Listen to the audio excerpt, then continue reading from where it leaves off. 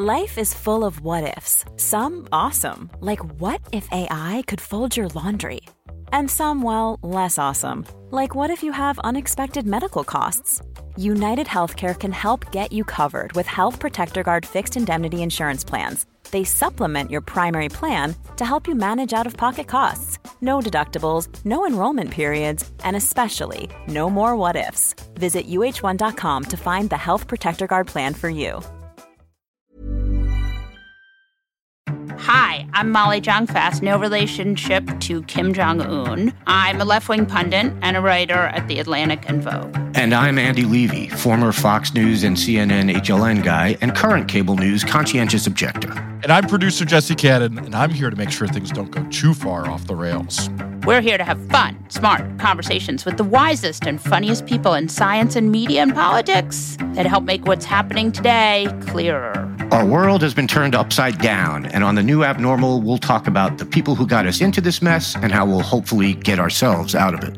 What a great show we have today. Ian Dunt, who hosts the Oh God, What Now podcast and is author of How to Be a Liberal, is going to tell us about how bad it's going over in the United Kingdom. Then we'll talk to Peter S. Goodman about his new book, Davos Man, How Billionaires Devoured the World. But first, let's have some fun. Andy Levy. Molly Jong-Fast. Today, we're going to talk about the betrayal of poor, innocent Donald Trump. A sad story. The poor man has had such a tough time.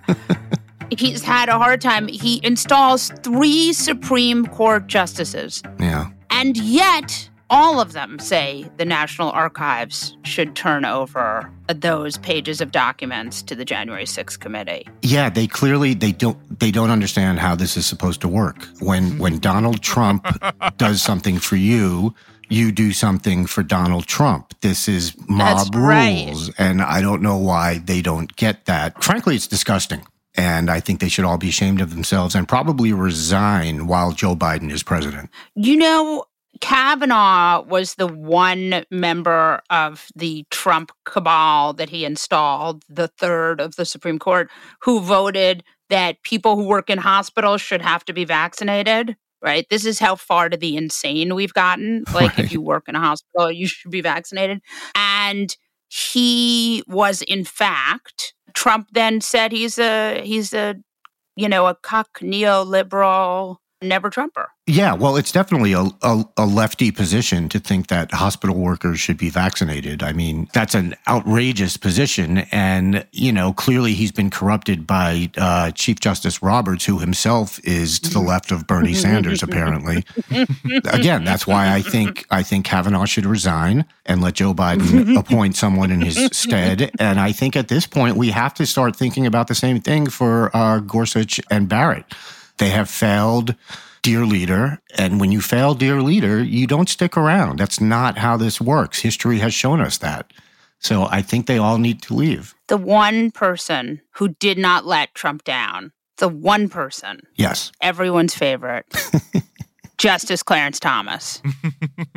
You may remember Justice Clarence Thomas from his long sexual harassment trial, from the fact that he never talks, and from the fact that he is married to one Ginny Thomas. The thing about Clarence Thomas is, do you remember when Anthony Weiner posted, it was a bizarre tweet about his appliances betraying him, and he ended it with the hashtag, the toaster is very loyal? Clarence Thomas is Trump's toaster. He is Trump's toaster. He, through thick and thin, the toaster is very loyal. And I think that should be his new nickname, should be Clarence the Toaster Thomas. Well, Clarence Thomas may also be protecting his horrendous wife because... There is that. Right. I mean, we don't know exactly. And again, there was a pretty good piece debunking this. We don't know what her involvement with January 6th was. It may be nothing, but she was an advisor to Turning Point USA.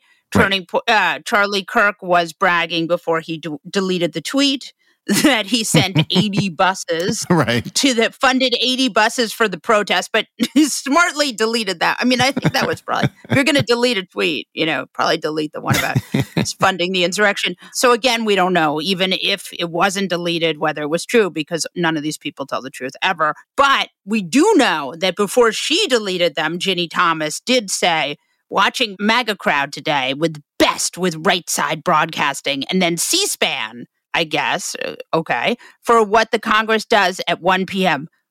Capitalize love, MAGA, people, exclamation point, exclamation point, exclamation point, exclamation point.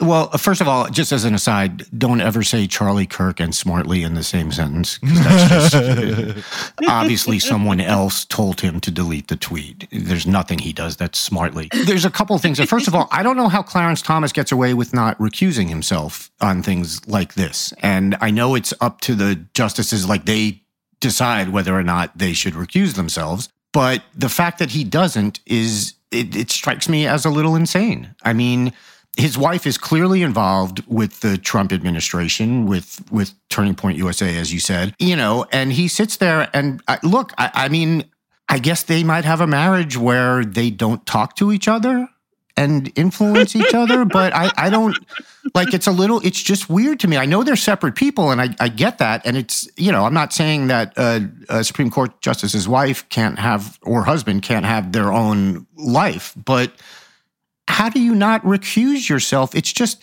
even if there's no actual conflict of interest, there's the appearance of the conflict of interest, and that's the standard, is the appearance. But he obviously doesn't care, and she obviously doesn't care, and she's not going to stop doing what she's doing, and he's not going to stop doing what he's doing, and that's where we're left. All I can tell you is Ginny Thomas spends a lot of time on Facebook. God bless each of you standing up, all capitalized except or, which is not capitalized, praying.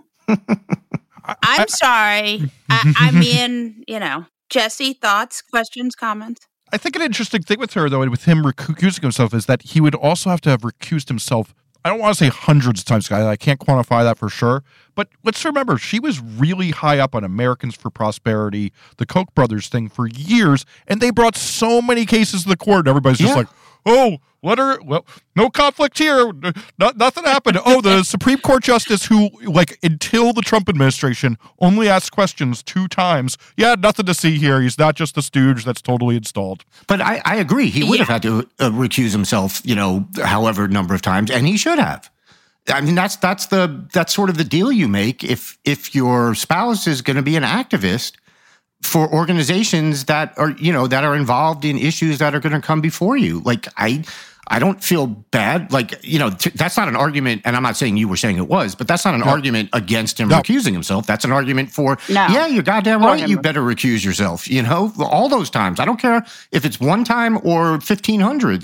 If that's what you do, that's the right thing to do. So another way in which Donald Trump has been disappointed by those around him is one Brad Raffensperger. He did not do what Donald Trump asked him to do, which was just find a few votes so that he could stay as president.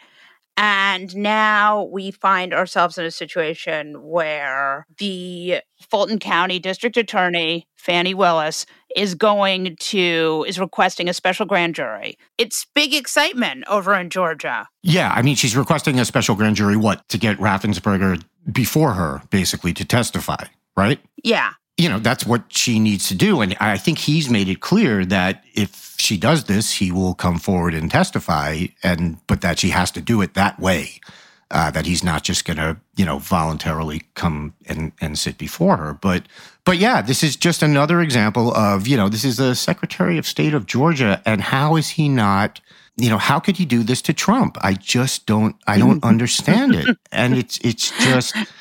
it's not right. It's not right, Molly. It's not right, Jesse, that we live in a world where people don't, give 100% fealty to Donald Trump. And I'm sick of it. I also think it's important to point out that it seems like there have been other people who haven't been participating, and so she's hoping to get a little more power to get those people to participate. And I mean, I think we should take a moment here to say a prayer that Merrick Garland is actually doing what we all hope he is doing, quietly interviewing people and not just worried about, I think we should pray that Merrick Garland is not Robert Mueller. Yeah, I mean,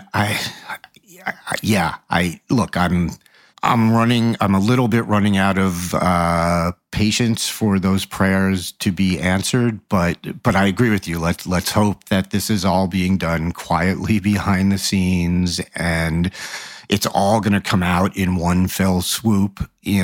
Hopefully before the midterms would be nice, but I'm not asking him to do it that way for political reasons. I'm just saying it would be nice if he did.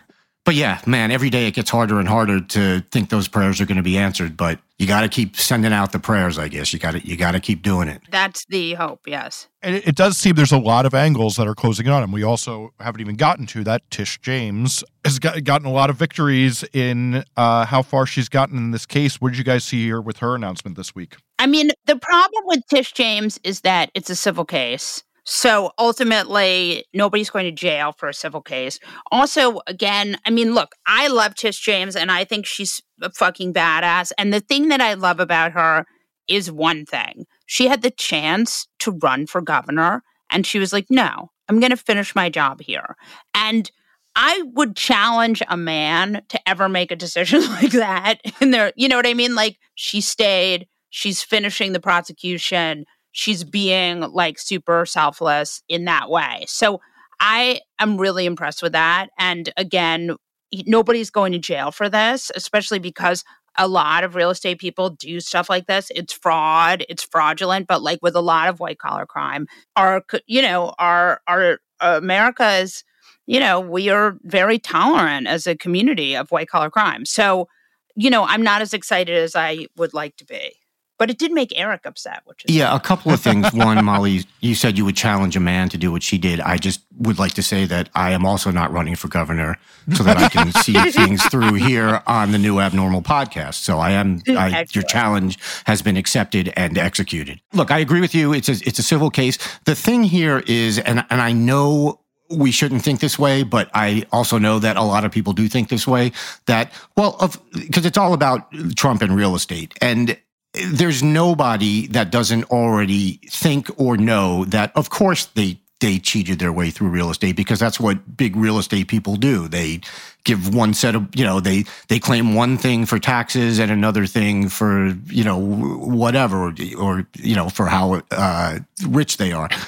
So it just feels like, while, again, 100% behind her doing this, and I, hope it comes to fruition, I really don't I don't think it doesn't really move the needle, I think, on how anyone feels about Trump or the Trump family, because everyone's just going to go, oh, yeah, so he said his apartments were bigger than they were. Oh, like no other real estate agency does that. Or like, oh, he claimed his buildings, weren't worth as much for tax purposes. Well, everybody does that. There's just going to be a lot of everybody does that type stuff out of this sort of prosecution.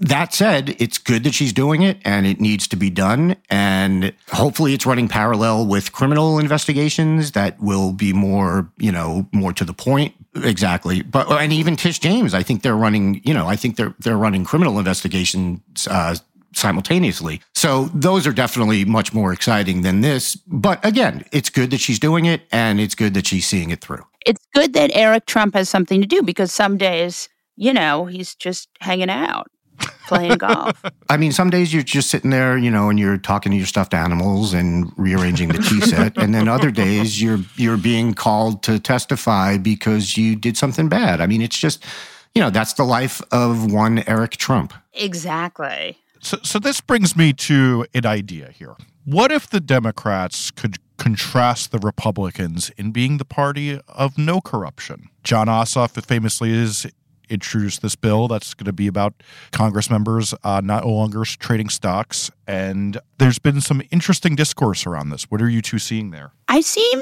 to remember a certain newsletter that one could subscribe to called Wait What? If you cut this out, Jesse, I'll kill you, from the Atlantic. What's really great is you don't listen to the podcasts where I just leave in the part so about I won't know. you killing me all the time. Since you don't listen to the edit of the show, it's really good. So when I do my civil suit for all the hostile work environment and all the death threats, I have numerous episodes of this. You're lucky we're best friends. That's what I'm telling you. It's true. But the good news is if ever we had a fight, it would be so much worse for me because I'm so much more codependent than you are that you would just like move on and I would be tortured. Sitting on my pile of money from that lawsuit. That's right. It'd be torturous the way I betrayed you. In my newsletter, Wait What? I did, in fact, write about this. Nancy Pelosi really did. This is a message for her to squander, if that makes any sense. Like, this is a winning message. Anti-corruption is the kind of thing, like the best thing to fight fascism is an anti-corruption message, and she should get the fuck on board. But it's not the best message for her family. No, it's not. But, they have a lot of money. So it might be time just to take a pause for that and do this. And then when she retires, she can go back to trading stocks. I mean, it's tough, though. I mean, when your husband is making, millions of dollars in stock trades, it's tough to want to pass a law that says, no members of Congress or their spouses should be able to trade stocks. I mean, I don't know. I just think it's unfair to Nancy Pelosi, much in the way that people are being unfair to Donald Trump. I think you're being unfair to Nancy Pelosi here. She has a family to think about, and she lives in a very expensive neighborhood. But look, in all seriousness, we've talked about this on the pod before. Yes, it is absolutely absurd that the Democrats can't run on that message, and they absolutely should be able to.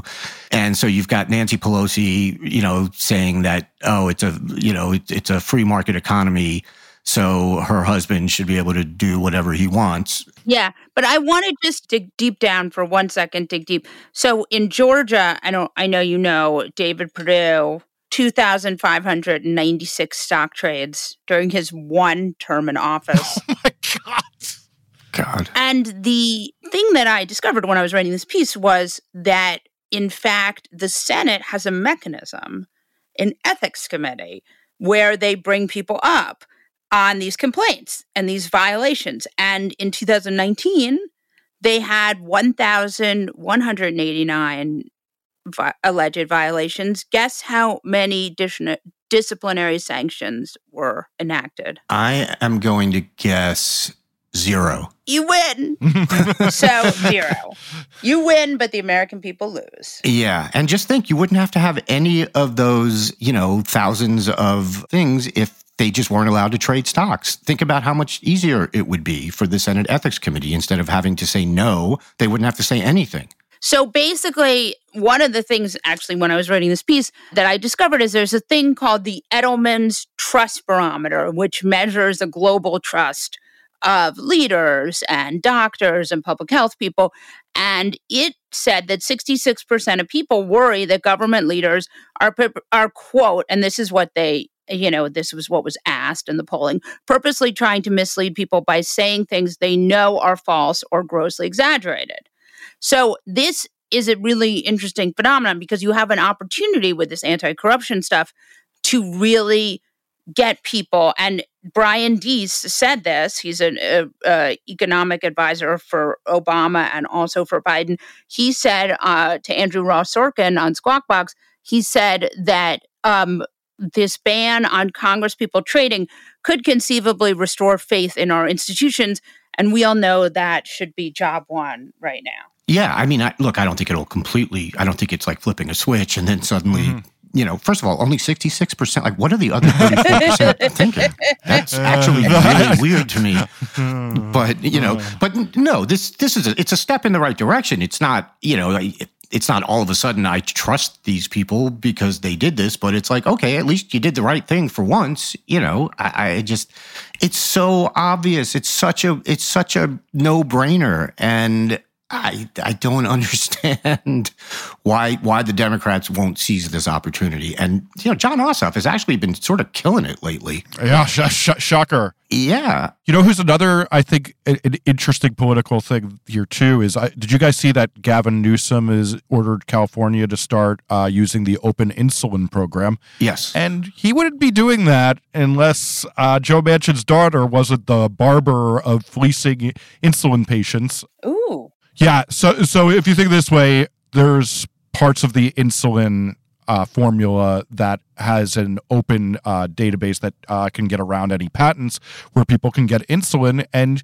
yeah, she is the barber of insulin, and Joe Manchin's power protects her, gets her that power. EpiPens and insulin. And a lot of people know this too. Yeah. No, I was going to say that can't be right, because Manchin just, earlier on Thursday said that he wants to, the things he wants to take care of are inflation, getting a tax code that works, and take care of pharmaceuticals that are gouging the people with high prices. Irony dies. It's a little weird considering his daughter, with the EpiPens, and I think they went from like $100 to $600. They went from like $30 to $600. Yeah, something ridiculous when she took over one of those companies. She's one of the worst actors in the pharmaceutical business when it comes to price gouging. And he helped her get that, get her start. So it's not like you can say, oh, well, they have no yes, it's his daughter, but they don't, they keep these things separate. No, they don't.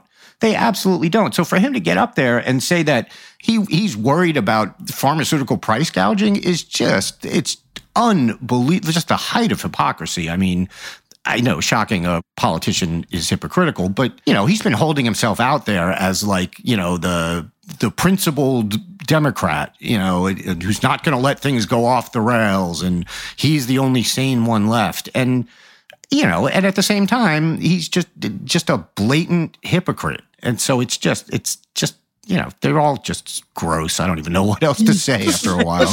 This quote also sounds like, like something people have been saying for 40 years. It's like the guy's not even paying attention, it sounds like. Well, it's a no labels talking point, right? There's, Exactly.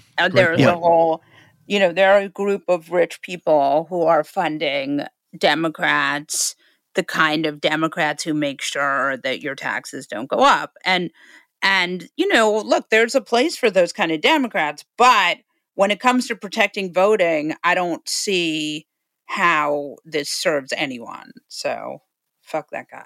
Sorry, this isn't that point.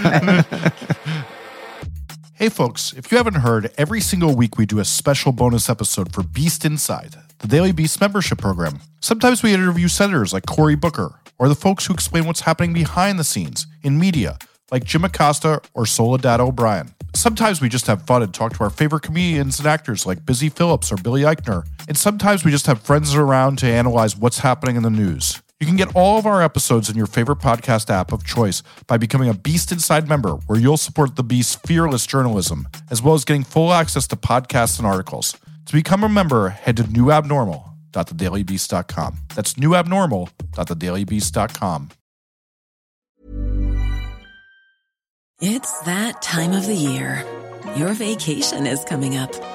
You can already hear the beach waves, feel the warm breeze, relax, and think about work. You really, really want it all to work out while you're away. Monday.com gives you and the team that peace of mind. When all work is on one platform and everyone's in sync, things just flow. Wherever you are, tap the banner to go to Monday.com. Quality sleep is essential. That's why the Sleep Number Smart Bed is designed for your ever-evolving sleep needs. Need a bed that's firmer or softer on either side? Helps you sleep at a comfortable temperature? Sleep Number Smart Beds let you individualize your comfort, so you sleep better together. J.D. Power ranks Sleep Number number 1 in customer satisfaction with mattresses purchased in-store. And now, save 50% on the Sleep Number Limited Edition Smart Bed for a limited time. For J.D. Power 2023 award information, visit jdpower.com/awards. Only at a Sleep Number store or sleepnumber.com. This show is sponsored by BetterHelp. You know, there's something I've really been needing to get off of my chest lately, which is that everyone and their mother should listen to the Andre 3000 album because it lifts my spirits on a regular basis, 1000%. We all carry around different problems, big and small, and let's be honest, when we keep them bottled up, it can start to affect us negatively. That's where therapy comes in. It's like this safe space where you can unload all those burdens and start figuring out how to work through whatever's weighing you down. Therapy can make a difference. I know this from firsthand experience, and it's not just for those who've experienced major trauma. It's for anyone who wants to improve their mental well-being. Therapy can help you learn coping skills. It can teach you how to set better boundaries, and it can make you be a better version of yourself. If you're considering therapy, why not give BetterHelp a try? It's entirely online, which means it's convenient, flexible, and fits into your schedule seamlessly. Plus, getting started is as easy as filling out a brief questionnaire to get matched with a licensed therapist. And the best part? You can switch therapists anytime at no additional charge. So why wait? Take that first step towards a happier, healthier you with BetterHelp. Get it off your chest with BetterHelp. Visit BetterHelp.com/thenewabnormal today to get 10% off your first month. That's BetterHelp, HELP.com/thenewabnormal. Ian Dunt is a columnist at the I newspaper and host of the Oh God, What Now podcast, as well as author of How to Be a Liberal. Welcome back to the New Abnormal, Ian. Thank you very much. Thanks for having me. I was very excited because there was so much fuckery going on in your country. I was like, oh my God, we can get Ian back. It is true. That's good. I'm really glad that there's a bright side to all this. What the fuck is happening over there? I saw a tweet yesterday that someone said, it's almost as if Britain exists to make America look good. Wow. I mean, okay, so let's get something clear. I don't think that's true. I think that's an overstatement, but defend yourself, go. No, I mean, look, on the bright side, we haven't yet started to undermine the entire basis of a functioning democracy. So I think that we're still that's behind true. You have a win. Yeah. No, you guys are still winning at the dreadfulness game. Right, exactly. But Marjorie Taylor Greene is a big Boris Johnson fan, which is a pretty good sign that things are heading off the rails. Yeah. I mean, look, I'm not going to lie about this. It's very funny. I mean, if you're like a critic of the government, which I am, and think it's an abysmal sham that you could ever have a man like this in charge, it is like a degree of schadenfreude that I just wasn't prepared, that my body wasn't prepared for. It's almost like a physical sense of pleasure at watching all the things you said were going to happen finally happen. And you do sort of think as they sort of swirl around the Tories going, oh, this is abysmal. How could this be taking place? You just think, look, it's not as if you weren't warned. I mean, you had a guy here who has lied his entire life, almost as a form of professional obligation. You know, I mean, like in the 80s, he was writing for the Times newspaper and he was sacked for allegedly falsifying quotes. Right, where he got sent by the Telegraph newspaper to Brussels in the 90s and just develops this kind of semi-fictional subgenre of journalism where he just makes shit up about what's going on in Europe, which incidentally pretty much was the birth of the kind of Euroscepticism that eventually led to Brexit. When he was London mayor, almost the entirety of his electoral platform was fabricated, and he failed to deliver on it, never intended to deliver on it. He swore to his constituents that he would get down in front of the bulldozers, that's a quote, to stop the building of Heathrow, basically an expansion of Heathrow Airport in London. And then when it came to a vote in the Commons, he fled to Kabul. He thought that Afghanistan was a safer place to be than being in the House of Commons, living up to the promises he'd previously made. He lied during the Brexit campaign over and over again. He lied when he became Prime Minister about the deal he had signed. He said repeatedly there would be no border in the Irish Sea between the British mainland and Northern Ireland, even though he had just signed a deal agreeing precisely that. And then when everyone discovered it, he blamed Remainers and the Europeans and everyone but himself. And now, finally, he's getting caught out in his lies. And I have to say, sometimes you just sit back and just think, well, this is basically like some kind of really simplistic moral fable of the kind that if a child wrote it in a school play, you'd say, well, it's just a bit too on the nose. But nevertheless, it is what is happening to us now. If you can't answer the question, how many children do you have? Then perhaps you might be a sociopath. Yeah. I mean, like, right? He's almost a lie in terms of like the basis for the personality. You know, like his friends don't call him Boris, right? They call him Al.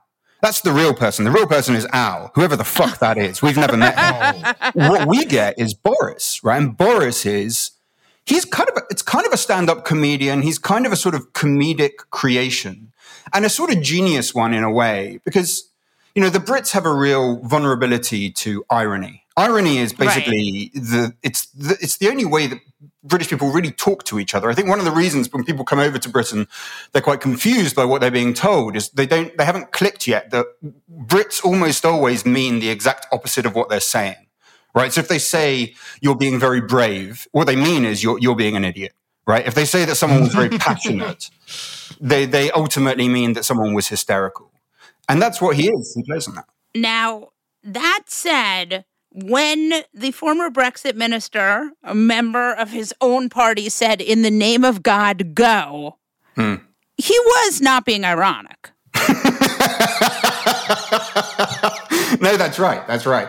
Irony has never been tried as a weapon in British politics. That's the funny thing. It's just how people talk to each other in public. He had this genius idea of using it as a medium of political communication. Typically in the Commons, there's very little irony. What happened yesterday was not ironic. This is David Davis. He's a Brexit secretary, previously an ally of Boris Johnson. They together had worked. Yeah, well, they undermined Theresa May, right? When she was prime minister, they worked together they resigned on the same day in 2018. That eventually brought down her administration. They've been through the wars together. He knows him pretty well. And finally, I mean, it almost felt like Boris Johnson had survived yesterday quite well. And at the end of prime minister's questions, you just get David Davis stand up, say that line. And yet, here's the incredible thing, right? Almost as soon as David Davis had said that line, Boris Johnson started lying again. So he looks up at him and he goes, "I've never heard of this quote." And the quote originally comes from the World War II period. And you sort of think, what an incredible thing to say, because you have literally written a biography of Churchill. So either you did that so badly that you didn't come across one of the most famous quotes of the period, or even now you're telling another tiny lie to throw onto this great mountain of falsehood by which you've defined your premiership. There was another thing that I think is really interesting that happened. There was a member of the Tory party that changed to Labour. Yeah, that's right. Christian Wakeford. Like, that rarely ever happens here. I mean, is that unusual or no? It is. I think the last time a Tory switched to Labour, I still had hair. I mean, I think that was like 15 years ago. Doesn't happen very often. I shouldn't have laughed. You know what? You have hair. That's horrible. I have some hair. I had more hair back then when the last time this happened. It's a really lonely life when you switch parties. I mean, your previous party just despises you. And the new party is super suspect, right? So even now, I mean, you look at the sort of Labour campaigners, even other Labour MPs, are looking at his voting record on things like benefits and on cultural issues, and they're pretty aghast. And you see, especially from the left of the Labour Party, this push of how could you have accepted him? I mean, the answer to that question, by the way, is that this is politics for parents. It's for grown-ups. The idea is you're supposed to bring people over from the other side. They come under, they have to vote the way that you're telling them to. This is ostensibly how you're supposed to change mind and show that you have a sense of momentum. So it was obviously the correct thing to do, but it is always very, very lonely. And I remember in the Commons seeing the last Tory that across sides, and he was eating on his own. And he looked, I've got to say, I mean, there's no point beating around that. I mean, he looked like he didn't have a friend in the world. And I suspect, I could be proved wrong, but I suspect the same thing is going to happen to Christian Wakeford. But that is a pretty ballsy move, right? And it hurts. Does it hurt? I mean, how much does it hurt Boris, or not that much? Weirdly, it doesn't seem to have hurt him that much. It seems to have actually sort of shored up his position, because until now, the Conservative Parliamentary Party, the MPs, have been kind of trying to cut each other's throats on an hour-by-hour basis, and there's these sort of aborted mutinies against him. He still probably won't make it to the next election, but he seems now a bit safer, and most of that safety came from that defection, because the defection triggers that tribal mentality in the brain of a politician. So suddenly they just close ranks and think, oh, right, this is a fight against Labour all over again. Whereas before it was an internal Conservative fight. So it may have bought him some breathing room. But, at the moment, the kind of trouble he's in, we're talking breathing room of 5-6 hours at a time. I mean, honestly, if I check Twitter after having a shower and there hasn't been a new scandal breaking, I actually feel like it's quite a disappointing sort of moment in my day. But you do think, I mean, this Partygate is the thing that's going to ultimately be the beginning of the end, no matter how long it takes. It may take months. It may take days.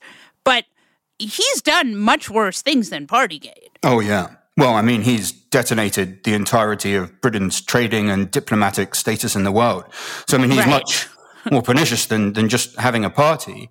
The thing is, for liberal sort of progressive journalism and whatever, we were constantly firing off these stories and these columns about, look, he's lied to you about this, he's lied about that, he's venal, mendacious, self-interested, he doesn't care about anyone but himself. And it just didn't touch the sides. Nobody cared. It didn't affect his electoral support because like Trump.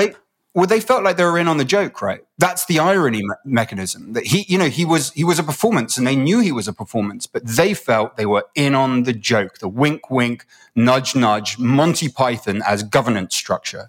And sounds a little like Trump. And now you're like, no, you weren't in on the joke, right? You were unable to see your mum when she died, right? You weren't able to socialize with anyone for months on end. He did whatever he damn well pleased. You were never in on the joke because the main thing to understand about him is his deep, deep sense of entitlement. Like ultimately that's it. And that damage, what that's done is brought the people who previously didn't care and now on the side of those who do care about the fact that he is incapable of telling the truth. Yeah, that's a really good point. The thing I want to talk to you about besides your fucked up government is your fucked up royal family. Prince Andrew, he's in a lot of trouble, right? Oh yeah.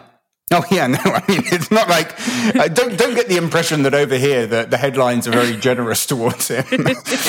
I mean, area sex trafficker. Yeah, no, that actually doesn't go down too well over here. Our countries share a general values disposition when it comes to those questions. Yeah, good for you. So, I mean, that's whichever way it shakes out. I mean, he's essentially persona non grata in the royal family, and the royal family survives by it may look like this sort of constitutional structure made entirely of cobwebs, but in fact, it's got a really kind of canny PR operation behind it. That's how it survived. I mean, that's why, when I go to the US, the main thing people want to talk to me about is Princess Diana, even now, 20 years later, right? That's part of that PR operation. And they know when to cut their losses. It's a family, well, sure, kind of, but it's not a family like any other kind of family. And when you've got a bad sheep in there, you are going to cut your losses. And that's pretty much what they've done with it. He had to give all his royalness back. Right? He's done. Does he have some sort of lesser title, or is he still Prince? I mean, he had to give he's no longer a military hero, right, of wars he never fought in. Yeah, and he uses the Royal Highness of... I mean, I'm going to put a health warning on everything I'm saying now because the ins and outs of how the royal family operates has always been a source of bafflement to me. And also don't worry, we also don't give a shit, but we're just curious about... Yeah. So my understanding is he got all of the royalness that was hanging on his bloodline or whatever and put it in a box and hands it to the Queen. And she then says, you are no longer HRH or whatever it is that he was previously. Unbelievable. I mean, he's also going to have to pay Virginia Giuffre a lot of money. Yeah. Right? Because they're going to have to settle whatever she wants, which is kind of great. Yeah, and I don't doubt that he has an awful lot of money to be able to settle with. I don't imagine any of that will be a struggle for him. What may be more of a struggle is the complete reputational collapse that he's experienced over this period. And that goes quite deep. I mean, it's more even than the moral outrage. It's also that he is now a very regular figure of mockery. So I don't know if you saw the interview where he said that he was incapable of physically sweating. I mean, that has never gone away. So pretty much any time anyone in conversation mentions the subject of sweat, which admittedly in this country is quite rare, that is the joke. That's the joke that will follow. Jesus Christ. Boris yesterday lifted all COVID restrictions? Yes, well, that's connected to the story because, I mean, by this stage, there is really no epidemiological basis to any of the things that the government is doing, or at least if there is, you don't believe in it. So he knows that his backbenchers, much like the right wing in your country, have become basically COVID skeptics. I mean, they make out like they're lockdown skeptics, but the reality, you look at it, they're usually vaccine skeptics. They're often vaccine skeptics. They're often sort of COVID skeptics. Now, it's not as bad as it is in the US, but it's still pretty severe. And the attacks on lockdown, the kind of really illiterate moral and economic cases made against it have pretty much taken over the entirety of the Conservative benches. So he comes out after he does another PMQs, a bit more apologizing and a bit more misleading, and then announces that you're getting rid of any existing restrictions, the advice to work from home, the need to wear masks. And, it's perfectly possible that maybe in a different parallel universe, that was the epidemiological assessment. It seems unlikely, given that we've still got hundreds of people dying a day. The reality is, and the much more likely explanation is, that he just needed to give his parliamentary party something so that they do not trigger a vote of no confidence in him. And this is the only way he knows how to do it. It's not, by the way, it's not restricted to that. I mean, they put out ideas earlier this week for using sonic weapons against refugees. What? Yeah, I mean, I don't know. It's like if Himmler had written Star Trek. Basically, this is the kind of level that these guys are operating on. We're not even supposed to laugh because it's so upsetting, but we have to laugh so we don't cry. It's horrific. And then they also, to destroy the BBC, because typically the right wing here thinks that the BBC is a conspiracy to control liberal thought and blah, blah, blah. All of that stuff, they're not really... The licensing fees with the BBC, right? Exactly, yeah. And their assumption is, the BBC essentially takes a position of impartiality and objectivity, and this is always interpreted on the right, and it has to be said very often on the left, as, proof that they're trying to indoctrinate people in whatever the opposite is of the perspective of the person who is expressing the opinion. Now, they can't do any of these things. They haven't invented the sonic weapon or found a country that they can use offshore processing for migrants. And we've still got years before there's any conversation about how the BBC operates. It's not really about what they can do. It's just trying to throw red meat to the Conservative backbenchers to try to stop them from taking the Prime Minister down. Merry Christmas. I hope you'll come back. No, thank you very much. I look forward to the next detonation of our government, whereupon there'll be a reason for you to ask me to do so. Oh, you're the best. Peter S. Goodman is a global economics correspondent for the New York Times and author of Davos Man, How Billionaires Devoured the World. Welcome to New Abnormal, Peter Goodman. Thank you so much for having me. So let's talk about Davos Man. How billionaires devoured the world. How did you get to this topic? I mean, you were like a little bit ahead of the curve if you're writing this 3 years ago or 4 years ago. Yeah, I mean, I started off based in London, wandering around mostly Europe, but also South Asia, the Middle East, Africa to an extent. And I was really interested in the roots of right-wing populism. I was interested in how democracy had seemingly become the sort of instrument weaponized against itself. I mean, having lived through Brexit, having seen the rise of Trump and the trade war, and then looking at, these authoritarian movements that were really nativist from Italy to France and Germany to Sweden. So I got super interested in looking at the roots of that. And there was a common story, I think, in every one of these stories. And that was, beneath the surface. The surface was always some politically opportunistic group blaming somebody, immigrants, typically immigrants, for the very real problems of the people in society. But much more foundationally, you just had a story of systematic pillaging over decades by the wealthiest people on earth, essentially dismantling public infrastructure and transferring the proceeds to themselves through tax cuts with this, fantastic idea that's happened 0 times in real life, that wealth will just trickle down. It's amazing, right? I feel like the new lie from the sort of next generation of trickle-down wealth is if you run the government like a business, everyone will be rich. Yeah, that's right. And, that's an idea that isn't with us by accident.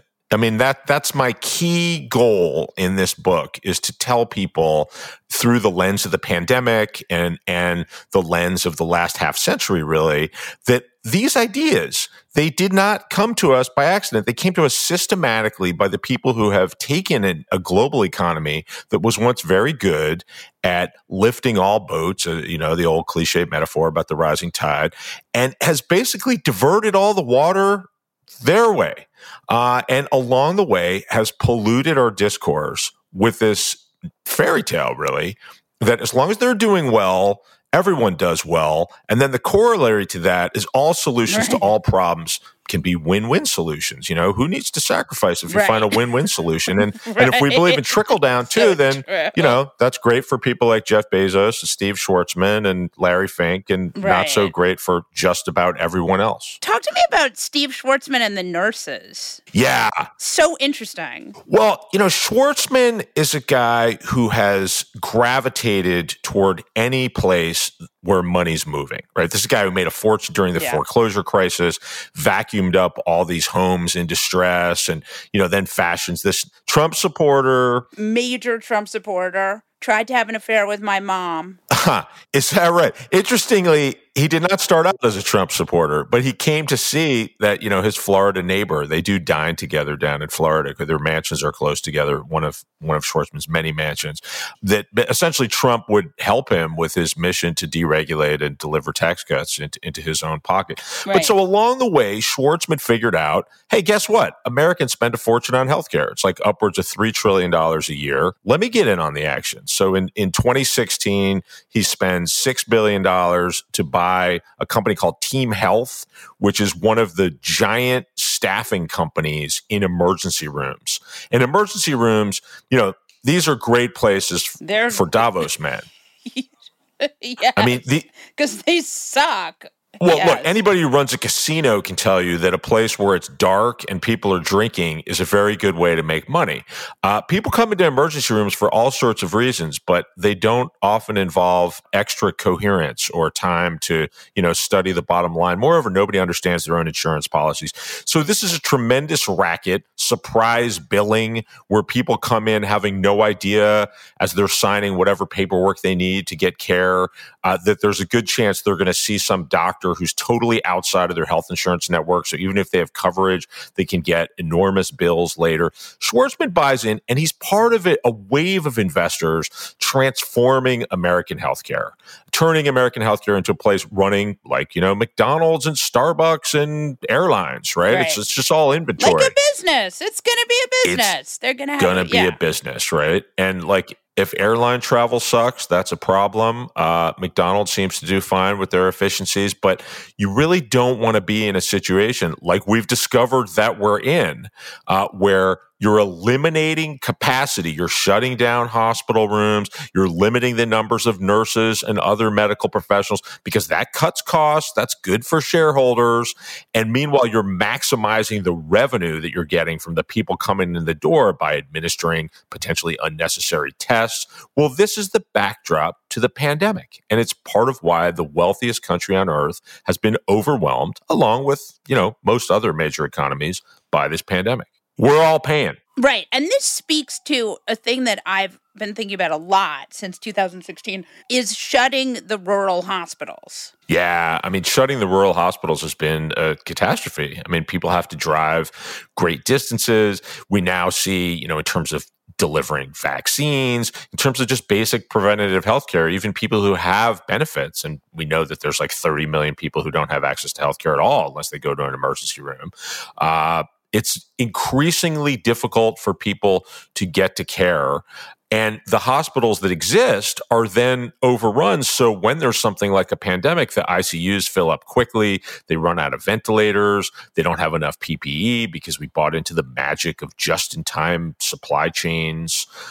This is all part of the investor class, and Schwartzman's at the top of the list, getting into our healthcare system. And by the way, Schwartzman has said very publicly that he's going to use the pandemic as an opportunity to buy up distressed assets, especially in healthcare. I mean, he's going to end up with more of the share of our healthcare market. And this is how we got the situation with the traveling nurses, right? Will you explain to people the story of the traveling nurses? Because that's why we don't have any nurses, right? There's this narrative around the supposed shortage of nurses, such that nurses are now wandering around America, getting gigs through temp agencies. I mean, having their schedule set the way the old Walmart workers who find out the day before, when they're working, where they're working, never mind if they're human beings who might have children or lives or, other things to attend to.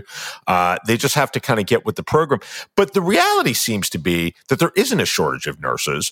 There's a shortage of nurses who are willing to work under these horrific conditions where there aren't enough other nurses. And so nurses are complaining that, because investors like Steve Schwarzman have taken control of the healthcare system, they're treated like costs to be controlled rather than skilled professionals who are there to help save lives in the middle of a pandemic.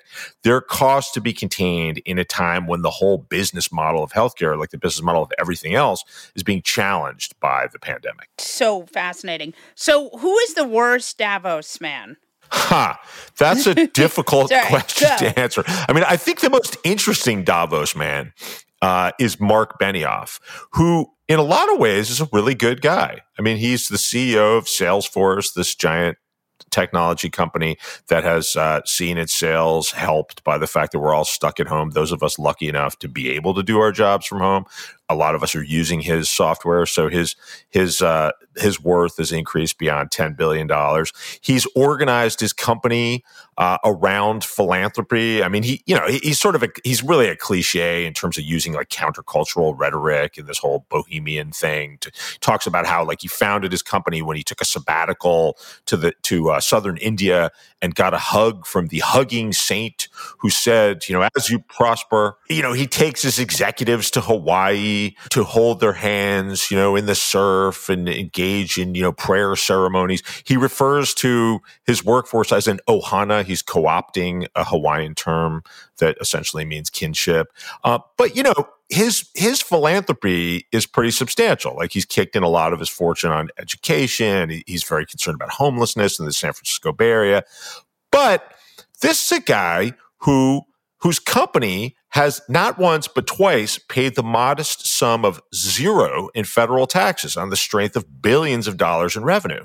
So, I asked him, and to his credit, he was willing to engage with me for the book. I asked him, well, what are we to make of the fact that, okay, you jacked up your taxes by $10 million rather, for this initiative to tax wealthy companies in San Francisco to cover homeless services, but you're not paying any taxes. I mean, moreover, you're paid in stock, which jacks up your compensation as you organize your company around rewarding shareholders, which is a major driver of homelessness in the San Francisco Bay Area.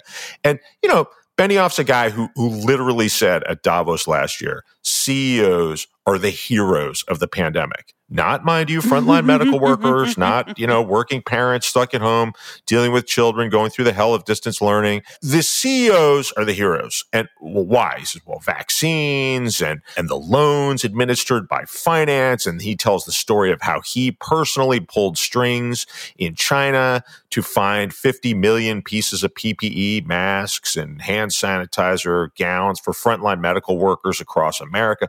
Hey, that's really great. I mean, that actually is great. He probably did save lives through that. But why are we dependent upon, the philanthropic efforts of a tech bro to save us in the wealthiest country on earth in the middle of a pandemic?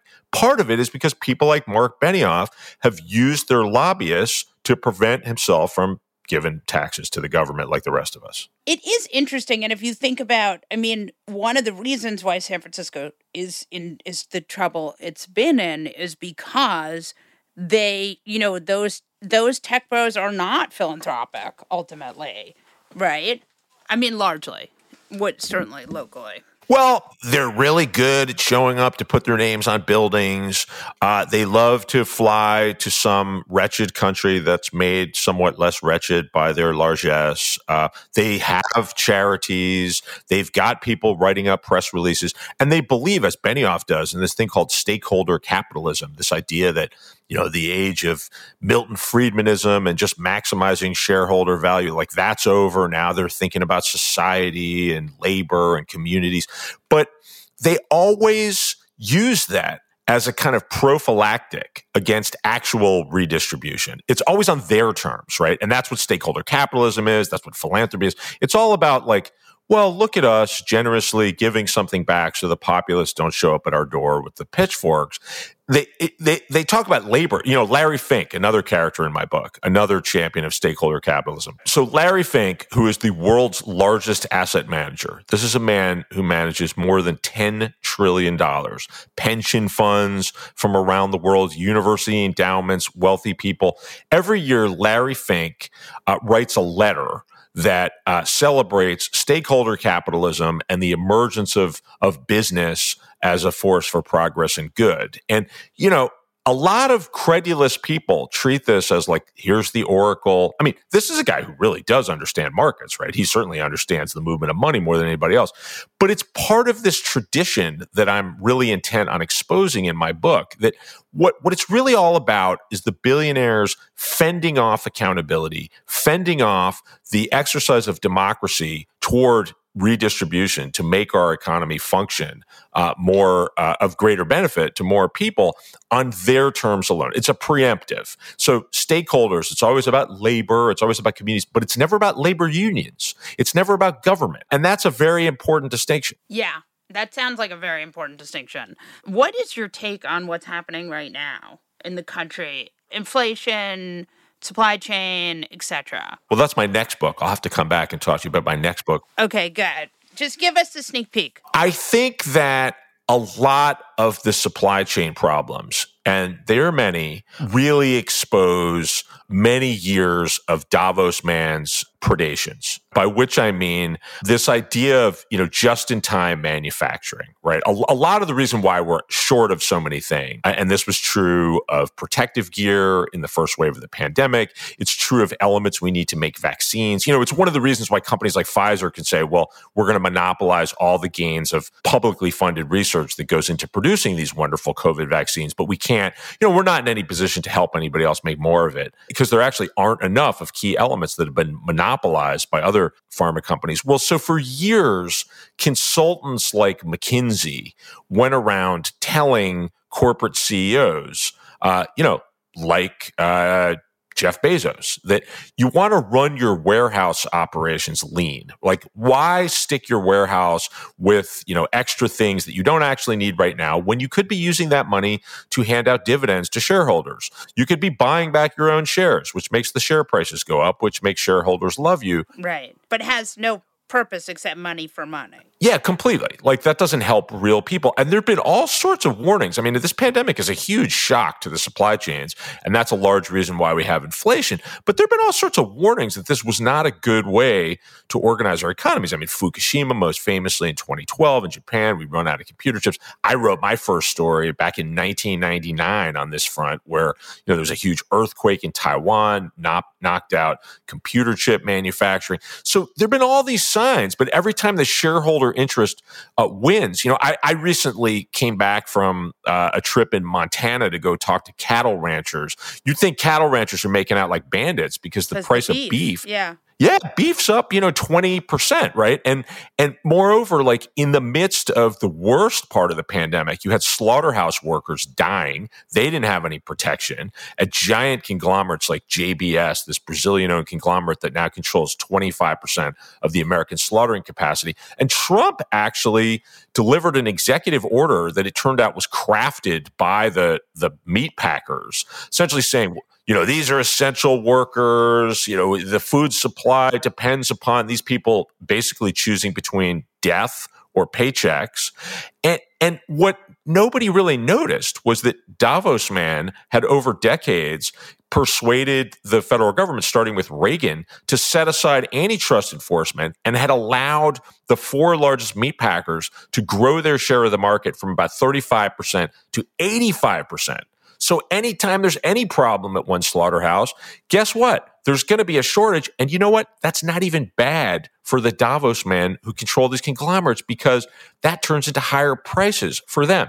So beneath a lot of these higher prices and a lot of these shortages is a story of monopoly power.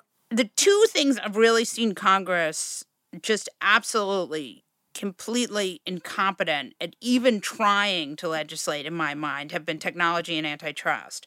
Why can't they put any teeth on antitrust legislation? Well, antitrust hasn't really been good politics for a long time because we're saturated in these ideas that Davos man has disseminated through think tanks, through, his own paid research, through lobbyists, this idea that efficiency is king, right? So we get a consumer, but as long as the consumer is served, and this is an idea that's perpetuated. I get into the history of this in my book by Robert Bork and the whole Chicago neoliberal school. They sell us on this idea that all that matters is the consumer. Well, if you're Google or Facebook and you're giving your product away for free, hey, the consumer's not harmed by your growing monopoly power. You're taking over the advertising market, for instance. You're assembling godlike, powers of data over us. So the new chair of the Federal Trade Commission, Lena Khan, is this really interesting woman who wrote a very influential paper in the Yale Law Journal a few years ago that essentially argued like that Bork idea has to go. I mean, if you're going to look at a company like Amazon, you can't look at consumer prices because they'll drop prices if they need to put competitors out of business. This is what monopolists do. You have to look at the overall impact on society. And so in terms of tech, the government's now catching up. In terms of things like beef, we're a long way from it because the meat industry has succeeded in presenting themselves as champions of the war on poverty. We're efficient, so beef prices are traditionally fairly low. You can count on us for supply. And then liberal Democrats, who would be a natural constituency to go after the monopolists, have essentially cut deals again and again to just preserve food stamps. And of course, the meat packers are delighted by food stamps. That's a way to sell more of their stuff. So, Davos man is skillful, right? Davos man's playing for keeps. Thank you so much for coming on the podcast. I would say I was depressed, but my husband listens to the podcast. And he's like, you have to stop saying you're depressed. And I was like, okay. Well, I will say this. The goal of my book is not to make people depressed. It's to make people outraged and mobilized. Yeah. We've been here before. This is not a story of like, well, what do we do? Look, we had the robber barons, and that turned into antitrust enforcement and the New Deal. And for about 3 decades after the Second World War, we actually had a situation where a rising tide lifts all boats. Now, I don't want a time machine back to those days. We also had Jim Crow. We had the Vietnam War. We had, gender discrimination, racial discrimination, all of which are, of course, still with us today. But we did have an economic system where if you stayed out of trouble and you set your alarm clock and you went out looking for a job, you could go find one and support your family at a middle class wage. And those days are long over, and it's not by accident. So the goal of my book is not to depress people. It's to open people's eyes to what has been taken from us and show us that we actually have the mechanisms to get back what's been taken from us. That mechanism is called democracy. I like it. This was really great. Thank you so much. So interesting. Hey, thank you. I really enjoyed it. What's crazier than QAnon? More outlandish than Pizzagate? And scarier than a Mexican getaway with Ted Cruz? The answer is what the American right wing has planned next. Be one of the first to listen to Fever Dreams, the new podcast from the Daily Beast tracking the conspiracy slingers, orange acolytes, and straight-up grifters pushing to retake power. Every Wednesday, hosts Swin Subasang and Will Sommer check in on the movement of the radical right. Head to thedailybeast.com/podcasts or your favorite podcast player to catch the first episode and get subscribed. That's Fever Dreams, which you can subscribe to wherever you get your podcasts. Andy Levy. Molly Youngfest. Whatever. Don't mispronounce my name on purpose. Only mispronounce my name if you don't. Isn't you telling people to not mispronounce names a little privilege? Very supportive. Who is your fuck that guy? My fuck that guy is an old favorite of the pod, Senate Minority Leader. I was looking into the future for a second there. Senate Minority Leader Mitch McConnell, who had an interesting thing to say after the John Lewis Voting Rights Advancement Act failed on the Senate floor Wednesday. he was asked, I guess a reporter asked him about, concerns that some voters of color might have about this bill failing. And he had a response. What's your message for voters of color who are concerned that without the John L. Lewis Voting Rights Act, they're not going to be able to vote in the midterm? Well, the concern is misplaced because if you look at the statistics, African American voters are voting in just as high a percentage as Americans. So look, this is, so he's saying African Americans voters are voting in just as high a percentage as Americans. All right, let's give him the benefit of the doubt that he meant to say white Americans and didn't. But this is what is known in the business as a Kinsley gaffe. It's when you say something wrong, but it reveals what you really think. And so we've got the Senate Minority Leader up there. Basically, African-American voters are different than Americans. I don't know what more you need to make him my fuck that guy. That'll do it. Yeah. My fuck that guy is a presidential daughter, very tall. Not Tiffany. Jewish. Oh. Her name starts with an I. There is no I in Ivanka. Actually, there is an I in Ivanka. So there's only an I. There's only an I. Right before we tape this podcast, January 6th committee wants to talk to Princess Ivanka. You will remember one of the many, I was thinking about this because she was a presidential advisor, she was a daughter, she was this, she was that. One of the many sort of my favorite moments of Ivanka was when someone asked her if she had any problems. She asked her something that was like a hard question and not a "why are you so beautiful" question. And she said, "You wouldn't ask other daughters that." And I thought, this is amazing. So, fuck you, other daughters. I got to tell you, the thought of her getting grilled, I mean, that I will clear my calendar and pop popcorn for. She and Don Jr. Oh, yeah. I almost feel like Don Jr. would be better because he's going to be so freaked out. Oh, he'll be sweating like he's, taking a steam. Right? It'll be amazing. Amazing. The thing about Ivanka is like the stuff that they've, sort of got transcripts on is all her actually being fairly rational and being like, Dad, you gotta stop this. Yeah. So it's kind of funny because they'll drag her up there, but the stuff she said is actually not that bad. It's just that she's not going to want to testify that she was trying to get her dad to do something that he refused to do. It'd be kind of funny watching her sort of walk that tightrope. And I also think like everyone in that family is in it with the crimes. Like it's a family real estate company. Everyone got real estate. Everyone has lied and crimed. And like, are they huge crimes that people go to jail for? Not especially, but are they crimes? They're crimes. Yeah, except Tiffany. And Barron. Not so sure about Barron. He's got a look in his eyes like one day he's going to rule us all. On that note, we'll wrap this episode of The New Abnormal from the Daily Beast. In future episodes, we'll be talking to smart folks from the Daily Beast and beyond, from media, culture, politics, and science, who will help us understand what's happening to our country and the world. We hope you'll subscribe to us on your favorite podcast app and share the show on social media. Thanks so much for listening, and we'll see you again on the next episode.